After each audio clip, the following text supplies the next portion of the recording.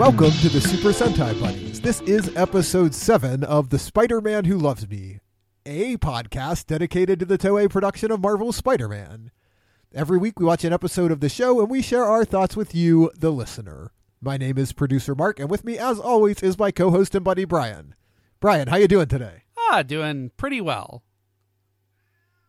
Ignore the meowing that is probably going on in the background. Yeah, what is... It has very temporarily ceased, but as we were setting up for recording, it just sounded like there were 19 cats in your house. What is going on? No, there is one cat. One cat. That's a lot of noise for one cat. Oh, it is a lot of noise for one cat. Well, my cat injured his leg, and he has been in a splint for about the past 9-10 days. And he's an indoor-outdoor cat. He injured himself indoors. But that means he hasn't been able to go outside in that long at all. And right. He is starting to protest. So we'll see how this goes. Listeners may be lucky enough to have the meows mostly muted out. I, on the other hand, will live with the meows all night long. You're just going to have to suffer. So I know your cat pretty well. It's not hard to imagine him injuring his leg. Now, we've talked about it on some of our other pods. Your cat loves, he's a cat. Yeah. He loves to jump and get on high things. And run. But he's not very graceful. No, he's terribly, terribly inept. There are times when I will walk over and have to push him in a direction because, he'll start grooming himself, but he'll be sitting on the edge of something. And so eventually he's just going to groom himself and fall off of a chair or fall off. And this is not a recent occurrence. This has been years. Yeah, because unlike most cats who have kind of a built-in autocorrect on their balance, he does not. Nope. He'll just keep tipping until he falls. Yep. So, how is he doing with his weird peg leg sprint? He is surprisingly quick with that, as if it's not in a splint at all. Which means he has caught me in the head with it a couple times. So he's just got like a blunt weapon. Yeah, well, it's not made him any more aerodynamic, I can tell you that. Is he still trying to jump and run around as though he is a perfectly healthy and able-bodied He is cat? mostly succeeding at that. So I try to tell him that, no, you gotta not do that so you can heal more quickly. And anyway. So I think the biggest development in our lives recently is that fall television has come back. Yes, it has. And since this is a podcast primarily about a superhero show, it should probably surprise nobody that most of what we watch on television is superhero shows. Yep, all the time, all of them. And also Riverdale, which is its own superhero show in a way. Yeah, Riverdale's just its weird own monster. But it's... Look, messy. Cheryl Blossom has shot more people with arrows than Oliver Queen this season, so... It's true. And as messy as those shows get sometimes, it is very nice to have the Flash and the Green Arrow and even Supergirl back in my life again. Yep. Too many people in prison. I'm tired of the prison plotline. Well, CW only has a couple of tricks, I guess, in their Well, the playbook. problem is now they have so many shows that those tricks are obviously overlapping at the same time, and it's... Look, I think Barry went to prison last season. Oliver and Archie are in prison this season. I think my favorite part of the various prison subplots is that the riot cops and underground prison fight club sponsored by the warden is in fact happening in juvenile detention in Riverdale. Yeah. And not in the maximum security prison over in Star City. Yeah. That's sure, Oliver's punched a couple people, but possibly as many as Archie has at this point. So, So here's a question. When did Archie Andrews become One Punch Man? He's always been One Punch Man. But remember, like, Archie has never actually solved a problem in this show that didn't involve punching. Yeah, that is a fair point. Look, Archie has not solved anything with brains. That is what you need Jughead and Betty for. Yeah, because Archie is just the stupidest boy. Oh, he really is. Dear sweet dumb Archie. Anyway. Anyway, that's not actually the superhero we're here to talk about today. Today we're going to talk about Plastic Spider-Man. Man. Oh. I mean, we could, I suppose. I just picked one at random. But before we get into this week's episode, Brian, shining in the heavens, there are 5 stars. What is star number 1 this week? So star number 1 this week is you, I, and friend of our show, Adam. We're on a bit of a Spider-Man marathon. Watching the Spider-Man movies from the first Tobey Maguire movie to eventually Homecoming. Yeah, it sort of came up out of the blue. I don't remember why. It was, I think, just driving home from work someday, you mentioned that it had been a while since you'd seen the old Sam Raimi Spider-Man movies. Right. Really, and somehow that turned into a decision for us to watch them all. Look, it was a covert decision to justify just watching Spider-Man 2, and I figured that, well, you can't just watch the middle movie of a trilogy, so here we are dedicated to watching all of them. Yeah. On the whole, it's been fun so far. Yeah. Fun in various ways. Spider-Man 2 is very different fun than Spider-Man 3. So, speaking of Spider-Man's 2 and 3, what is actually the second star of the week, if we're going to cheat a little bit here?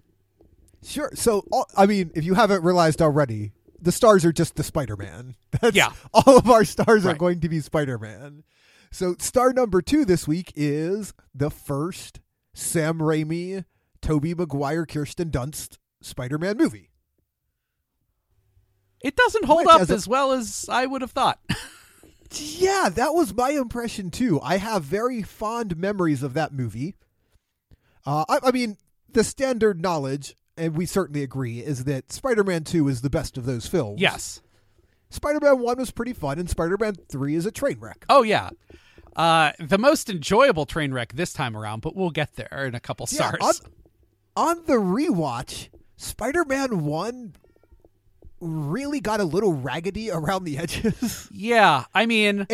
And not necessarily from a graphics standpoint. We expected that. We're being very forgiving right. in the fact that these movies are 15 plus years old. And honestly, from a special effects standpoint, still looking pretty well, because Spider-Man is flat out the most cinematic hero in the comic book universe. Just everything he does looks good. Yeah, he's built for the big screen, for sure. You know who isn't built for the big screen? That Green Goblin costume. Whew. Oh, boy. Look, it was bad back when that movie actually released, and it's still real bad. Still real bad.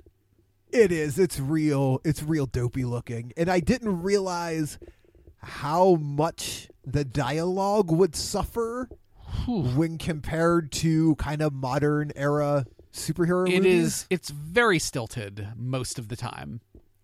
It is. And maybe the biggest thing I think we started noticing it immediately in watching Spider-Man 1. It's not a surprise. People talked about it back then, but it is very stark now, is the degree to which MJ is really just there to be kidnapped and saved. Yeah, I like it. It gets worse as time goes on, and she ends up with less to do, but boy howdy, which is a shame, because as we were rewatching, Kirsten Dunst is probably one of the best people on screen in those films. Would it be fair to say that she is the strongest primary character in those movies? Until we maybe get to, obviously, the villain of the second movie. Right. I mean, if you're excluding Alfred Molina as Doc Ock, then yeah, I think so. Rosemary Harris as Aunt May, I think, makes a good run for it, though. Just her Aunt May-ness of it all. And that's a thing we'll talk about a little bit more in the fifth star. Right. I think. But she is a very good Aunt May. And Kirsten Dunst is a great Mary Jane. She brings a lot of kind of pathos and heart to what is otherwise a very empty role. Yeah. They gave her very, very little to do, and she acts the heck out of it. Yep. Before we move on to Spider-Man 2, because this will be a recurring theme, boy, are those narrations by Tobey Maguire bad. They really... He went to the Harrison Ford Blade Runner School of voiceover narration. That is exactly right. And that, I think, is the thing that surprised me the most on the rewatch, is just how... I mean, they're awful. They're awful in both ways. They're delivered awfully, but I'm not sure there's a whole lot you can salvage from the written dialogue there either. So here's a thing to note real quick, and it'll carry over. We'll move on to our third star in a sec. You and I have a podcast along with our friends Meg and Lucas where we watch Hercules and Xena. Yep. So we are intimately familiar with the works of the Bob Tappert, Sam Raimi kind of extended family of Hollywood. We know that team pretty well. And they have, I think it's fair to say, a very strong B-movie sensibility, right? Kind of a schlocky fun times vibe. Yep. And that still plays pretty well. It's a very different take. I mean, modern superhero movies are still goofy, but they're slick, they're fast-paced, they're blockbuster written. In a lot of ways, Sam Raimi still treats Spider-Man like a slapstick comic book, which it is at times. Right, yeah. I don't actually think you would have to make that many changes to make that stand up much better. It's just, I mean, that was the best we were doing in 2001. Yeah, and it's not a bad direction to take. It's very fun in some ways. It's neat to see more of a B-movie feel, and it's big budget, it's big action, but it's a B-movie in terms of the kind of slapstick nature of some of the comedy, the direct kind of square to the camera angles, the sort of way the action is driven, especially in tense scenes, even the dialogue between the villains and their internal selves. It all feels very kind of fun, campy Hollywood. And for the most part, I think that vibe holds up well. That's not really what's letting down the trilogy. Yeah, secretly, it's mostly Tobey Maguire as Spider-Man. It's Tobey Maguire as Spider-Man, and it's James Franco as Young Goblin. They're just not great. No. And again, the dialogue, even for a B-movie, a little schlocky and ham-fisted in places. Right. A little too much. I mean, is it as ham-fisted as the fact that Spider-Man stands in front of more giant flags than Captain America? Spider-Man, I think, secretly has a map where he has plotted out every giant flag in New York. All right. Enough ground setting for the trilogy in Spider-Man 1. Yeah, what is star number 3, Brian? Well, I'm going to tell you, it's Spider-Man 2. Which is, I'm shocked. Which is the best of these films. It really is. And frankly, I would also say it's the best, including the Andrew Garfield films. And while I'm not saying Spider-Man 2 is better than Homecoming, I'm not sure it is, I would give Alfred Molina the nod for villain. Yeah, and Vulture was great in Homecoming, but Alfred Molina is just a tour de force in this movie. Oh, he's so good. And, he gets the same dialogue that Tobey Maguire is getting, but he makes that stuff sing. He does. And this is, I think he's the perfect villain for the kind of B-movie vibe we were talking about earlier. He's a great fit stylistically for Sam Raimi as a director. It's a great marriage. Yeah. Doc Ock is also my favorite Spider-Man villain. And continues to be to this day. But that could go two ways, though. I mean, yes, you're predisposed to like it, but I think you're also predisposed to have a a more fine-tuned judge because you like the character so much you wouldn't want to accept a watered-down version. Right. Now, it also helps that I have a rule that Alfred Molina makes every film he's in better. I think you're right on that, yeah. Look, He's in some bad films, but he always does his part. I still really like that Sorcerer's Apprentice movie with him and Nicolas Cage. He was in, if I'm not mistaken, that absurd and terrible Prince of Persia movie, right? I did not see that, but I think... Did I see that? You may be right. Just every scene he's in, he's very good. And Doc Ock is a role I think he was born to play. Oh, it's just a perfect marriage. It's so good. I mean, there's basically nearly everything is good in Spider-Man 2. I mean, that train sequence, I'd put that up with anything that is going on today. That train sequence holds up.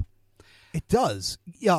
Graphically, effects-wise, it holds up. But more importantly, as a set piece and as a storytelling device, it works very well. And in fact, this is what I would say. I'm with you. I think on the whole, Homecoming is the better movie. And it definitely gives us the better Spider-Man. Right. But I don't know that there's anything in it that gives us the sort of classic 70s era Spider-Man vibe as much as that train sequence. That is a quintessential comic booky perfect Spider-Man moment. And you could argue maybe that the barge or the cruise ship in Homecoming gives you some of that. And that may be true. Right. But I really think that train scene, both the combat, the kind of the showdown, and the interaction with the people of New York after is just a perfect Spider-Man-y moment. It's maybe 20% to Jesus. Yeah, there is that bit where they're passing him back over their heads and he's sort of holding a crucifix pose. Right. That might be a bridge too far. Yeah. But just it's so good. One thing that we have somehow forgotten to mention, just because it's universally understood and frankly would be at the top of performances, J.K. Simmons as J. Jonah Jameson. Yeah. Everything about the paper, everything about the Bugle is just perfect. We don't spend enough time with the Daily Bugle in this trilogy. No. The casting, the writing, everything about the Bugle. It's even got Joxer the Mighty in there. Yeah, I just what could have been, but no, we had to go in really weird directions in the third movie. Yeah. Speaking of that, shall we talk about the fourth star? I mean, it's kind of a black hole, but what is that fourth star? You're right. Good point. This is the fourth star is a black hole because it's that third Spider-Man movie. Oh boy, where we take all of the goodwill we earned from the last one and just flush it down. I have so many feelings on this. Before we get to them, Bruce Campbell is in all of these movies, and he's great. It would have been very interesting to see what would have happened if they had made it to a fourth movie and it turns out he's Mysterio. I wanted that so much. But no, we got this movie. Instead, though, that fourth movie was slated for, I think, 2011, and they scrapped it in favor of the 2012 Andrew Garfield film. So timeline-wise, that's what happened. Right. I actually think that maybe, I mean, Tobey Maguire would have been too old by then, clearly, but maybe that film could have worked. It would have worked better than the Andrew Garfield sequel. Boy, howdy. Yeah, boy. But we're not here to talk about those. We're here to talk about something worse, which is Spider-Man 3. Yeah, so we get, for my money, a very good Sandman. I think Flint Marko, good performance, fairly interesting story, although very short-shrifted. Right, short-shrifted by the fact that his entire motivation is held until the last 2 minutes of the film, almost. Yep, we get a good, but again, unnecessarily brief sort of emotional disconnect between Peter and MJ and the weird friend/love triangle of Pete, Harry, and Mary Jane. Right, and all of that is working, but doesn't have enough time. Right. Well, I would argue whether or not it's working, because the thing I think we really discovered in this movie, watching it again, is how long it takes the symbiote to actually bind to Peter. Yeah. Because that... Yeah, I did not remember how deep we were into the movie. Right, because that means at least 80% of the terrible things that Peter Parker does to Mary Jane Watson are not influenced by the symbiote. They're influenced by the fact that Peter Parker in this universe is a real big jerk. He is. Yeah, it's bad. And then we get a very half-hearted attempt at the Venom symbiote where we really only even see Venom a couple of times. Right. And he takes over just the stupidest Eddie Brock in history. Oh, jeez. I don't... Like, I have to feel that, as everyone knows, Sam Raimi was forced, basically, to include Venom in this movie. And I have to feel that he went like, okay, who is the worst possible person we could cast for Eddie Brock? And then just for good measure, we'll throw in some Gwen Stacy too, because why not? Sure, because we'll make this love triangle even more complicated. Why is there a love triangle? I don't know. Why is Mary Jane now not a great actress when she was in film number 2? I don't... Baffling. Yeah. It's so bad. Why does Peter Parker demonstrate his evilness by combing his bangs forward over his eyes? Oh. Why None is of there this that dancing scene? I had forgotten that the dancing scene started with Pete kind of cockily whispering, "Dig on this." Oh. It was, I think, the experience of Spider-Man 3, because we're so far distanced from it now, it was actually really fun to watch it without a critical eye, right? Yeah. We weren't going in expecting it to be good. No. We were just sort of watching it to laugh at it. Right. And it was fun to revisit. And also Bernard, the magical butler, solves everything. Bernard is man, I need to know a whole lot more about Bernard's story. He has some sass. He does, yeah. Bernard's got layers. Yeah. And man, I could go so much deeper on this.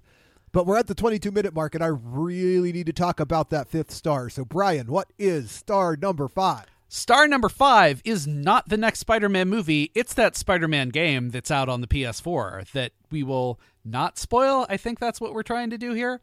Yeah, we'll avoid any plot spoilers, but we are going to have some light conversation about the nature and shape of different characters in this game. So if that's important to you to preserve, you might want to skip the next 5 minutes or so of podcast. Right. So that game is just the best thing. Holy cats, is that game so much fun. It really is. It is the realization of everything I've kind of ever wanted out of Spider-Man for quite some time.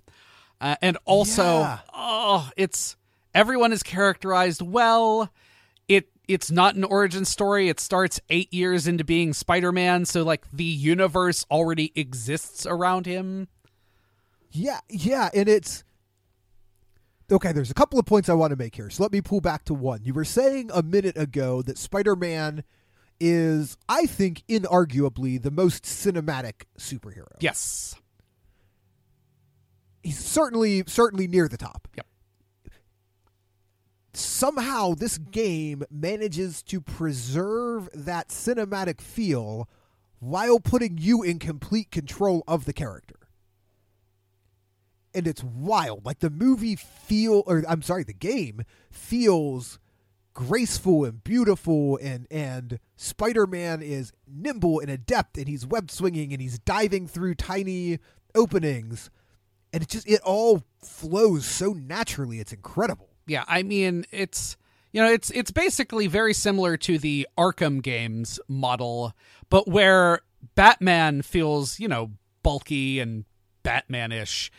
The same concept in this game feels completely based on agility and speed and, swinging around and shooting webs and all of that. It's kind of amazing just how the games themselves feel very different despite having very similar mechanics.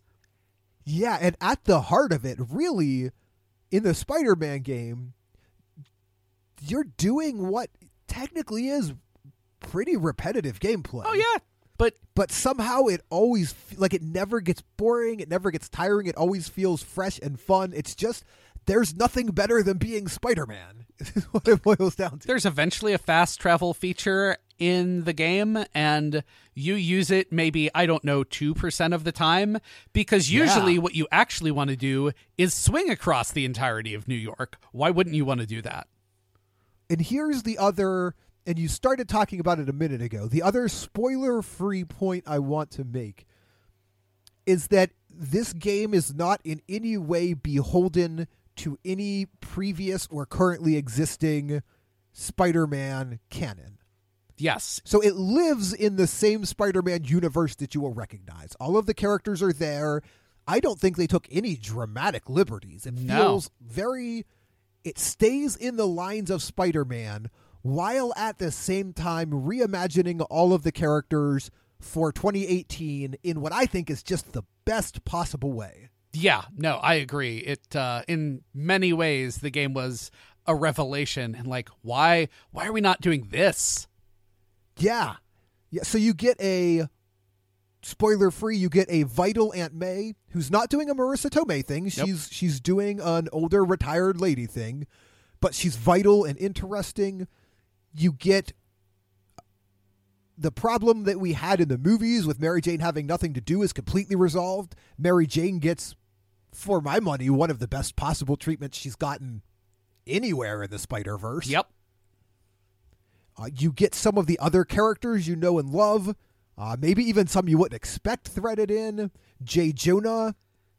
So part of the problem a lot of these comic book properties face is that a surprising amount of comic books take place in and around newspapers. Yep. And J. Jonah is he's the same character, but his role is reshaped in a way that makes sense for a modern media landscape. It's just everything works. It's so great. If you are not playing it, then I'm sorry. I'm very sorry for you. Yeah, I had intended to play it initially like I do with most video games, thinking, well, I'll just wait till it's 6 months old and I can get it for $20.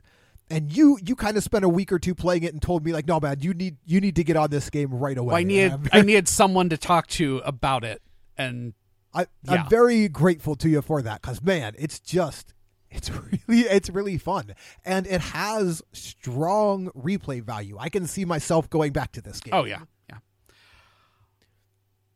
All right, that's a whole lot of Spider-Man talk, Brian. Right. How would you feel about some more Spider-Man talk? Let's talk more about Spider-Man. All right, we are going to take a quick break, and when we come back, we're going to talk about Spider-Man Episode 7, Fearful Hit Song, Sing and Dance to the Killer Rock.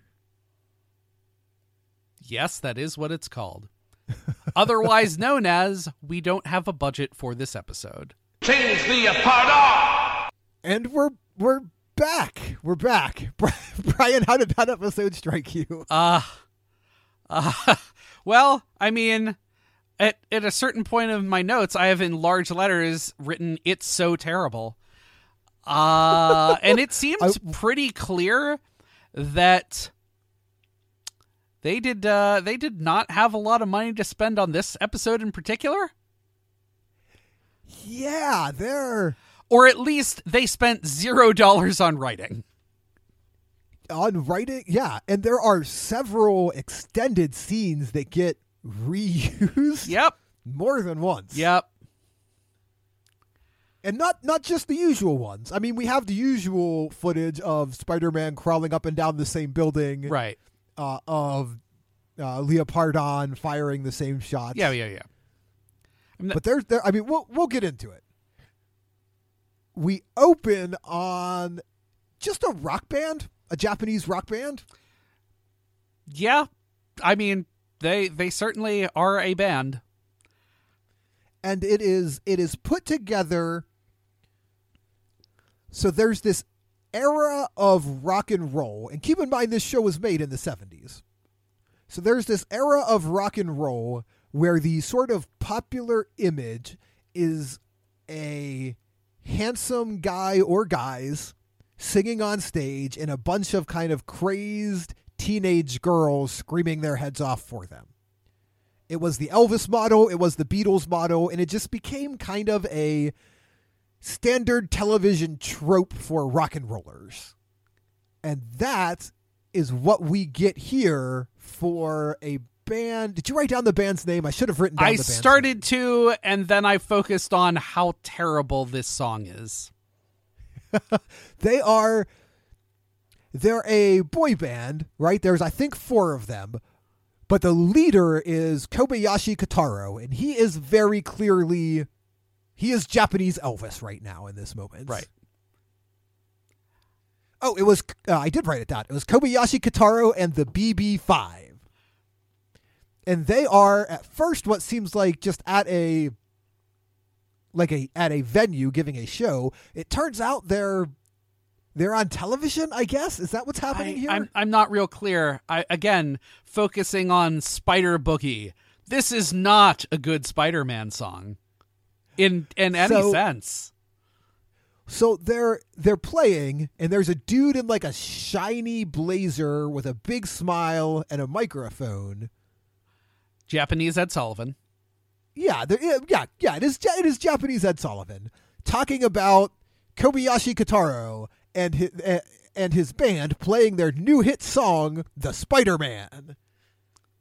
And you guys, this is a like 1950s Spider-Man boogie that we will be told later is disco. Yeah. Disco in that sort of, so in America specifically, like we imagine disco to be a very specific musical era. And in Europe, disco still kind of just means like it's a nightclub. We're going to the disco. But this is, I mean, right, it's very definitely like 1950s rockabilly boogie. Right. They just wear bell bottoms. Like that is the only difference. Yeah. They're all wearing like bell bottoms and platform shoes. Sort of white sequiny suits. Like it's a very Elvis-y look. And the song, as far as I can tell, only has about 2 lines. And the line is either it's a Spider-Man boogie, or let's all shake our butts to the Spider-Man boogie. Yep. That's the whole, which, I mean, I guess a lot of rock songs really only have a couple of lines. Right. So, but it turns out this performance is being broadcast to the nation because our boy Takuji is at home watching. Takuji, if you don't recall, is the little brother of the Spider-Man of the Yamashiro family. So while he is, I have concerns about his dancing. I have concerns about everyone's dancing and, frankly, everyone's sense of taste in this episode. So here's my concerns about his dancing. I think he's supposed to be 8. Yep. Little kids are a blast to watch dance because they just cut loose. They go nuts. I love watching little kids dance. I've got a 7-year-old. Mm-hmm. It's hilarious. They're jumping around the room doing ninja moves. There's like weird ballet mixed in. Are you concerned that he is too restrained? What is this kid doing? Like his dance, it's just him like very, very stiff as a board, desperately trying to bop back and forth. But he just looks like one of the, those birds that like the toy birds with like the heavy beaks so that you push them down and they bob their heads up and down. Yeah. That's basically Takuji. I mean, is it, on a scale of 1 to Badger Dance, how is it? It does not even have the grace of Badger Dance. Thank you.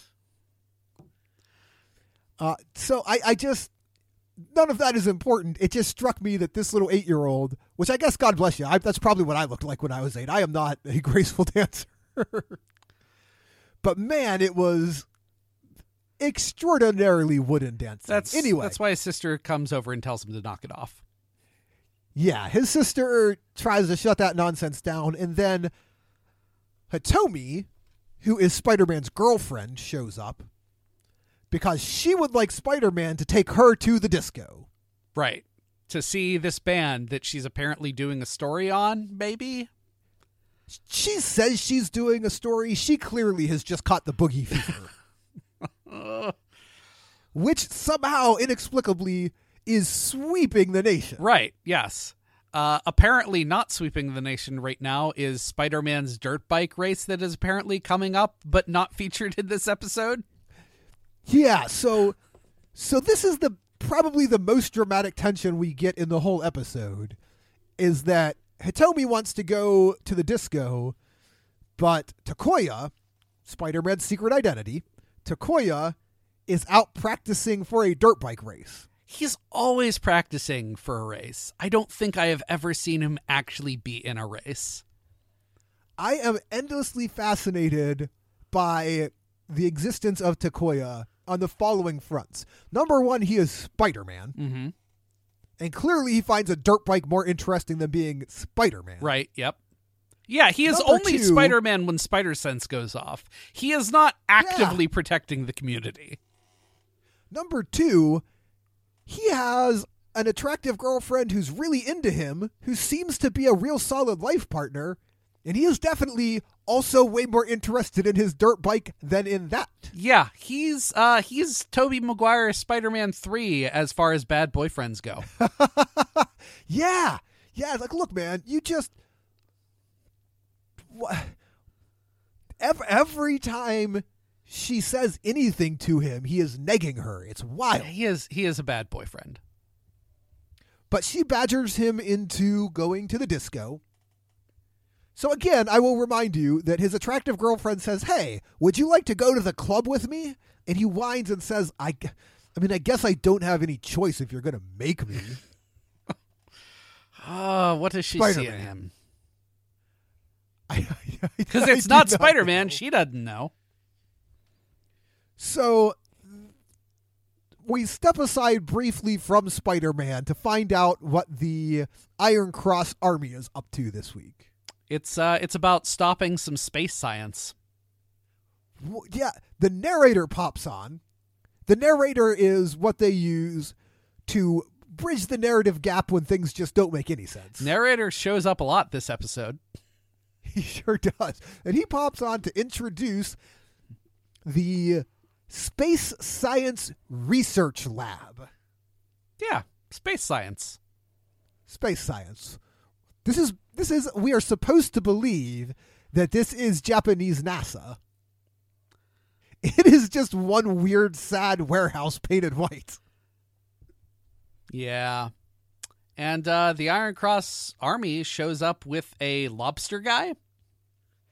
So inside the Space Science Laboratory are Professor Satome and Lab Director Murray, who are, and we only know this because the announcer tells us, who are working to develop a special high-frequency something detector. Right.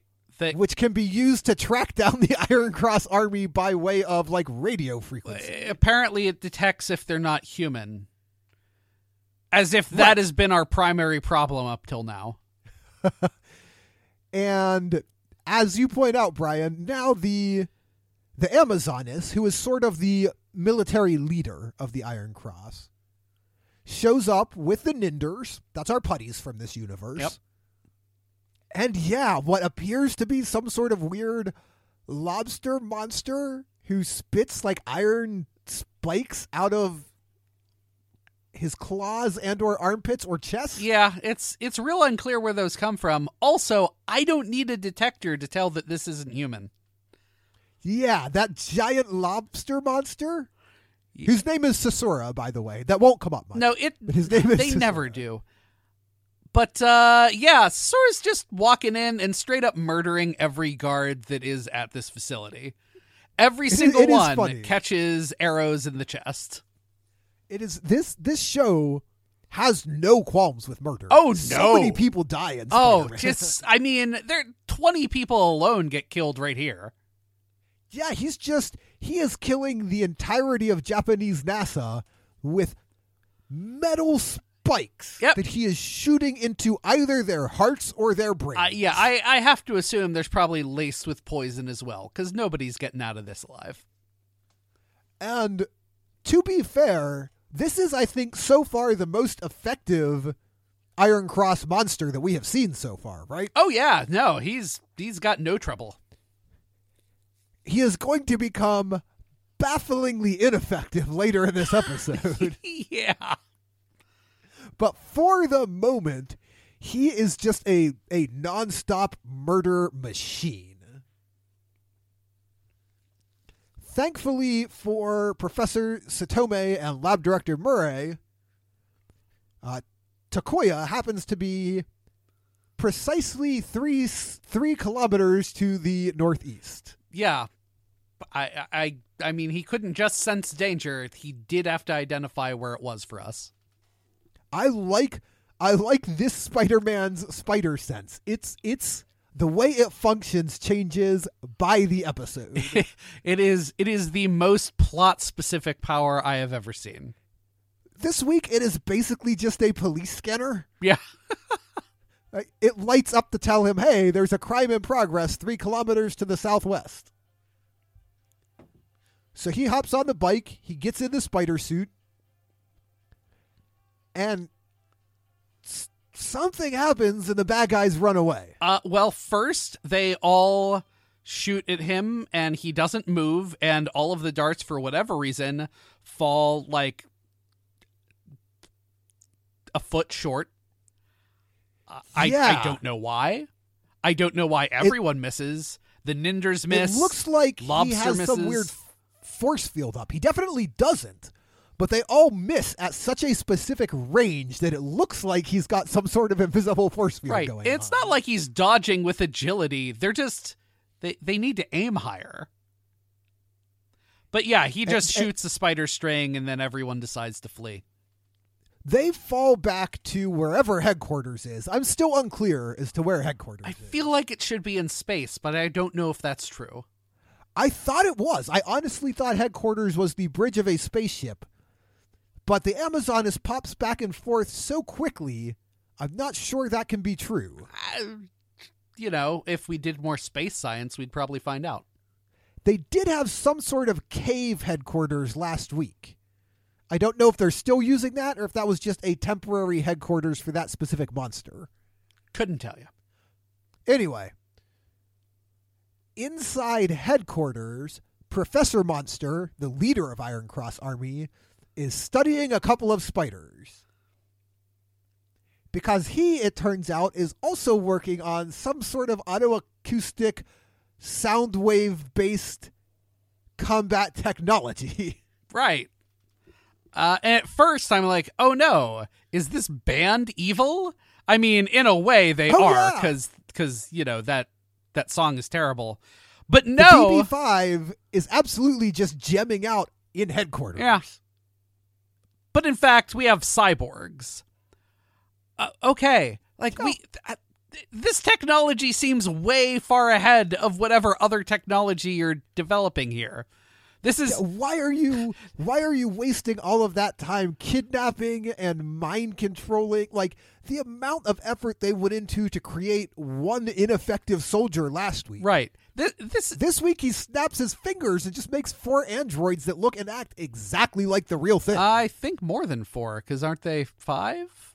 Oh, 5, yeah. So this is the same problem you have with Dr. Octopus, which is, so you've broken all of the barriers of known science as far as integration with man and machine in the hippocampus and like brain surgery. Like, you've mastered all of that, but nobody cares about that. It's all about the precious trinium. It should be about you have a thing. You've made major leaps forward in, cybernetics, everything in that field. Nope, that's a side thing. So it turns out that Professor Monster has effectively developed a very high-powered dog whistle Except for it works on spiders, not dogs. Right. I'm not like, are spiders known for having a particular range of frequencies they can hear in? Can spiders hear? I have no idea, but he's been testing on 2 whole spiders, Brian. Is he sure that it's not just like spider mating season? So here's my question about this, because we're going to see in a minute that it works extraordinarily well. He had better be using this technology every episode for the rest of forever. Yeah. Because I don't think they ever figure out how to undo it. They just blow up the one. Right. Anyway, we're getting ahead of ourselves. Also, spiders sense vibrations. They don't have ears. Maybe that's it. Maybe it's vibrating. High frequency vibrations. Yeah, that's what's happening. That's exactly what it is. Yep. And he has decided that the best way to get this high frequency vibrator into the presence of Spider-Man is to implant it in a guitar in a cyborg copy of a popular rock band, and then help be their promoter until they have the #1 hit in the country. This plan is insane. It's really bananas. But in the intervening time since we've been talking, there have been at least 2 more playthroughs of the Spider Boogie. Oh yeah, we're just including one in the base. Yeah, well, because for some reason these cyborgs have to practice. Yep, they do. So they go to the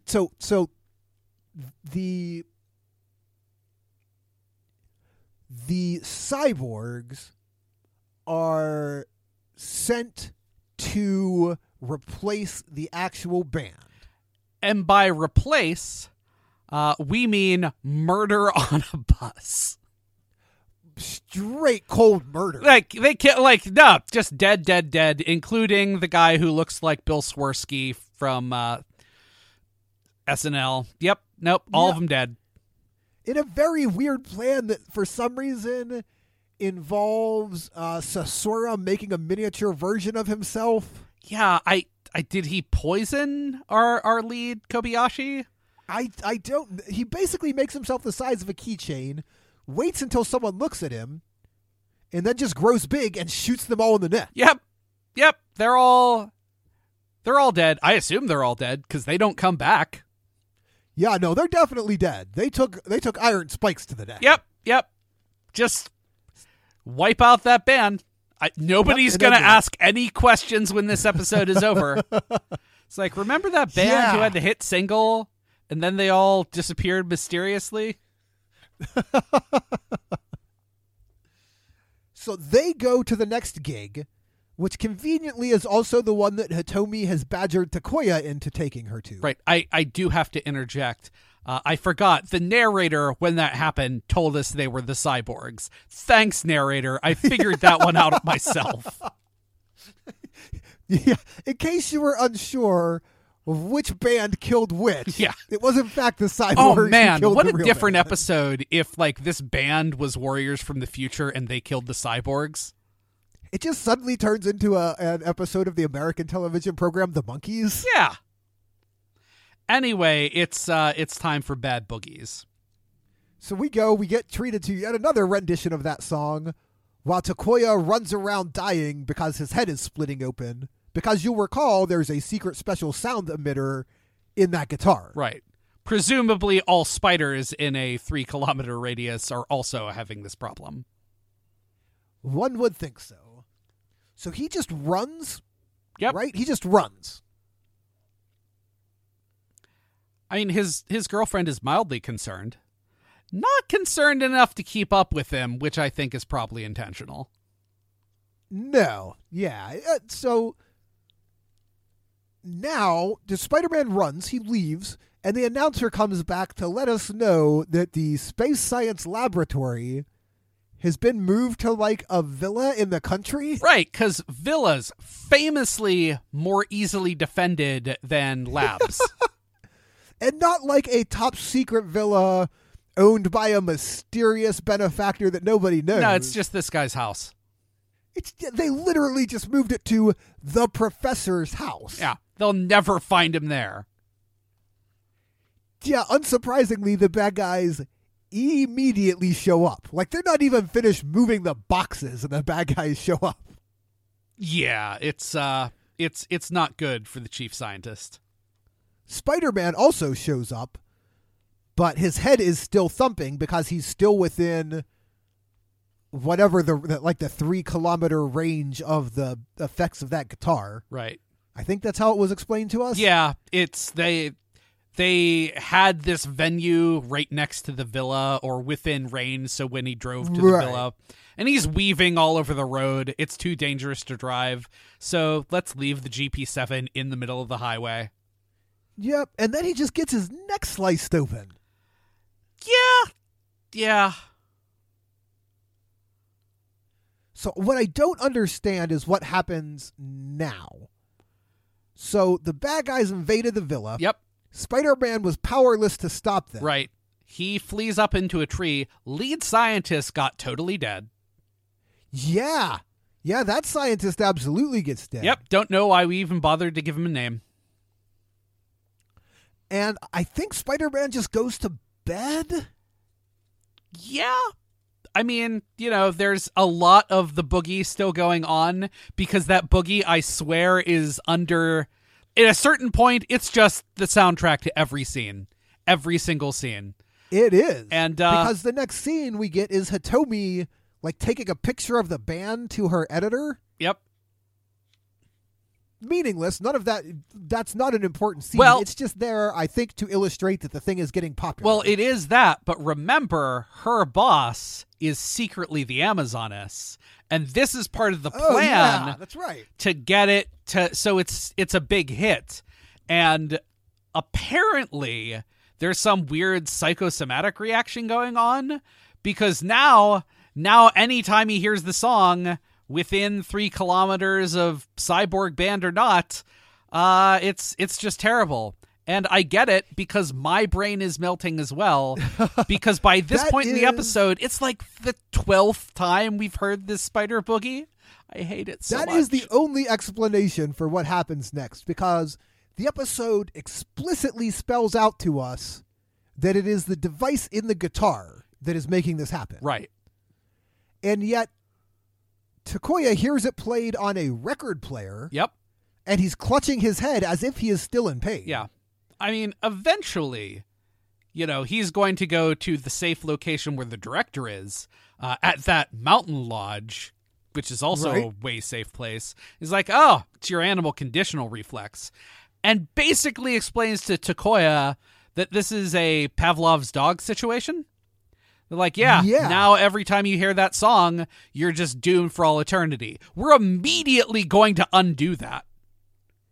Yeah, so on the way to the science lab, he just tours Japan, destroying jukeboxes. Oh, yeah, I forgot. There's a long time. He gets punched in the face at a certain point. Because we need a good montage so that we can play the spider boogie again. I hate it so much. I get where he's coming from. The struggle is real.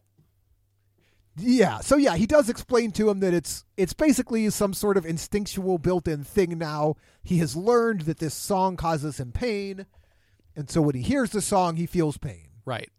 We cut back to the secret base because the bad guys need to explain to us that their record has now sold over 2 million units. Right. Are they secretly selling this record to actual people? I think they're the promoters.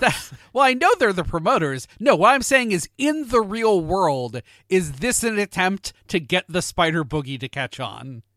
I think it is. That is truly the most nefarious thing of all. 2 million is the magical number we needed for this plan to go into effect. Right. I think the idea is now just hear it all the time and be completely donezo. Goodbye, Spider-Man. So does 2 million copies, does that make it a platinum album? I don't know. I could look it up, but I don't want to. Yeah, I don't remember either. I thought it was $1 million to get gold, but I think I'm just making that up because $1 million feels like a good round number. Look, I feel like the only thing I know about the recording industry is from that episode of MathNet about payola. So that's all I got. So now that the song is everywhere in Japan, Iron Cross initiates phase 2 of their plan, which just seems to be kill the director. Yeah, I think this is more like a 1B of the plan. Well, but they didn't need 2 million things sold to kill the professor. Well, it worked fine. Why did we need to wait? I'm not sure. Look, they have investments. You know, they got to turn a profit at this Iron Cross army. But it is great because the professor is still apparently operating out of the villa. No, this is a mountain lodge that probably looks exactly like the villa. That's right, Mountain Lodge. Yeah, you're right. Yeah. And the band just sets up like in the parking lot. Right, which, again, the way this is described shouldn't matter. We can just play a record and it will have the same effect. Like, this is now deep within his soul, I thought. Yep. But so the real life band is here. Yep. And Brian, would you like to know how Spider-Man solves this problem that has been plaguing him for what has to be weeks now? He shoots it a lot. He just gets into the GP7. He drives up, and it's like, why are you in the GP7? Oh, because the GP7 has machine guns. Yeah, he just lights them MFers up. And the only thing I could think is, what if it was the real band?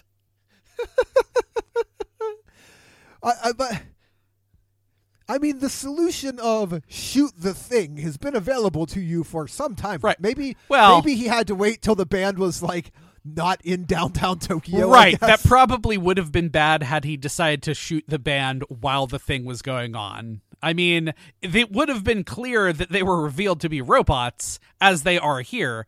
But, yeah, so the band stopped playing, and apparently all that psychosomatic stuff is tied to the band existing, because that immediately goes out the window. Yeah, the director, the science director, even teases him by playing the song in his ear a few minutes later. Yeah. But yeah, it's all gone. Spider-Man is fine now, and he heads for a basement showdown with the remaining Ninders and Lobster Man. The lobster monster, whose name I forget. They're completely unforgettable. They don't mean anything. And yeah, it's Sasora. Yeah. So Sasora, who you may remember, has the ability to fire precisely targeted iron bolts at a high rate of speed out of his own very body. Right. So he forgets to do that when he's in the same room as the director, because that would have ended that real quick. And he forgets to do any of that for about the first half of the battle with Spider-Man. And so Spider-Man is just crawling on the roof, and Lobster Man is running around beneath him, just like futilely waving his arms in the air like, oh no, I can't reach him. You have foiled me, Spider-Man. What am I to do? Yeah, it's... And then they run outside to a very convenient and also totally not anywhere near here Indiana Jones and the Temple of Doom rope bridge. What? Yeah. So that's what I wrote now. So Spider-Man's just crawling around on the ceiling. He drops a net over most of the bad guys. And then suddenly we are just fighting on a rope bridge over a dam that leads to a waterfall. And yet we're not really going to use any of that to our advantage. Very cinematic. None of it matters, because we're just going to hop into Marveler. We're going to change Leopardon, and that is the actual end of the episode. Yeah, it's Arc Turn, Sword Vigor, bam. And just to let you know, as far as padding of this episode, we definitely get the long transformation. Yeah, we do. Like, the transformation from Marveler to Leopardon to all of that, That probably takes more time than this monster has had on screen the entire episode. Look, I could have washed my hair while Leopardon was changing. Yeah. And it's set up very cinematically on this crazy bridge overlooking a waterfall. Nothing. It just doesn't matter. Nope. And then we have our little stinger of, oh, hey, I guess you're immune to this now because I'm playing this on a recording. Which makes no sense, but... Body count this week is what? 30 plus? Oh, it's significantly higher than one would expect. I mean, the band alone is 5. Yeah. Man, what a mortal blow that's going to be to the Japanese music industry. Seriously. They just lost the next Elvis. You know what that means? That means that this is going to go like multi-platinum. That's a good point. Yeah, that one song should sell really well post-mortem. So really what we're saying is ultimately, does the Iron Cross Army win? It feels like it. This is Japan's The Day the Music Died.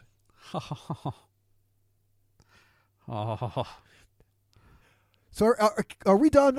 That's a lot of Spider-Man. It is a lot of Spider-Mans. Our Spider-Man episode did very little Spider-Manning and a whole lot of Spider-Man boogieing. So did that song Spider-Man play under boogieing? like 20 minutes of a 24-minute episode? Is that accurate? That may be mild hyperbole, but it was way over 50%. Look, it played more often than the Spider-Man theme song that goes under every fight that happens. Yeah. And that's a feat. Yep. All right, I think we'll be done talking about the various Spiders-Man for this week. Sounds like a plan. Spider-Man? Spidered man? Yeah. Spiders man. So I will remind you that this is the Super Sentai Buddies program under the banner of the Super Sentai Brothers podcast, and you can find them on Twitter, on Facebook at Super Sentai Bros. You can email them at supersentaibrothers@gmail.com. You can find the program and many of the other fine Retrograde Orbit Radio programs at retrogradeorbitradio.com. And if you like the show, and Matt always throws this in, I like to spend an extra minute begging. If you do like the show, not this nonsense that Brian and I do, but the real show that Matt and Dave do and have been doing for 4 dang years now, drop a review on iTunes or whatever podcast distribution you use to listen to this program. Rate it, review it. Those things really legitimately do help the program reach new listeners. I think that'll do it for us. Brian, anything you wanted to plug before we get out of here? No. So until next time, I am producer Mark. And I'm Brian. And we will see you next time for the greatest show on Earth. Let's go!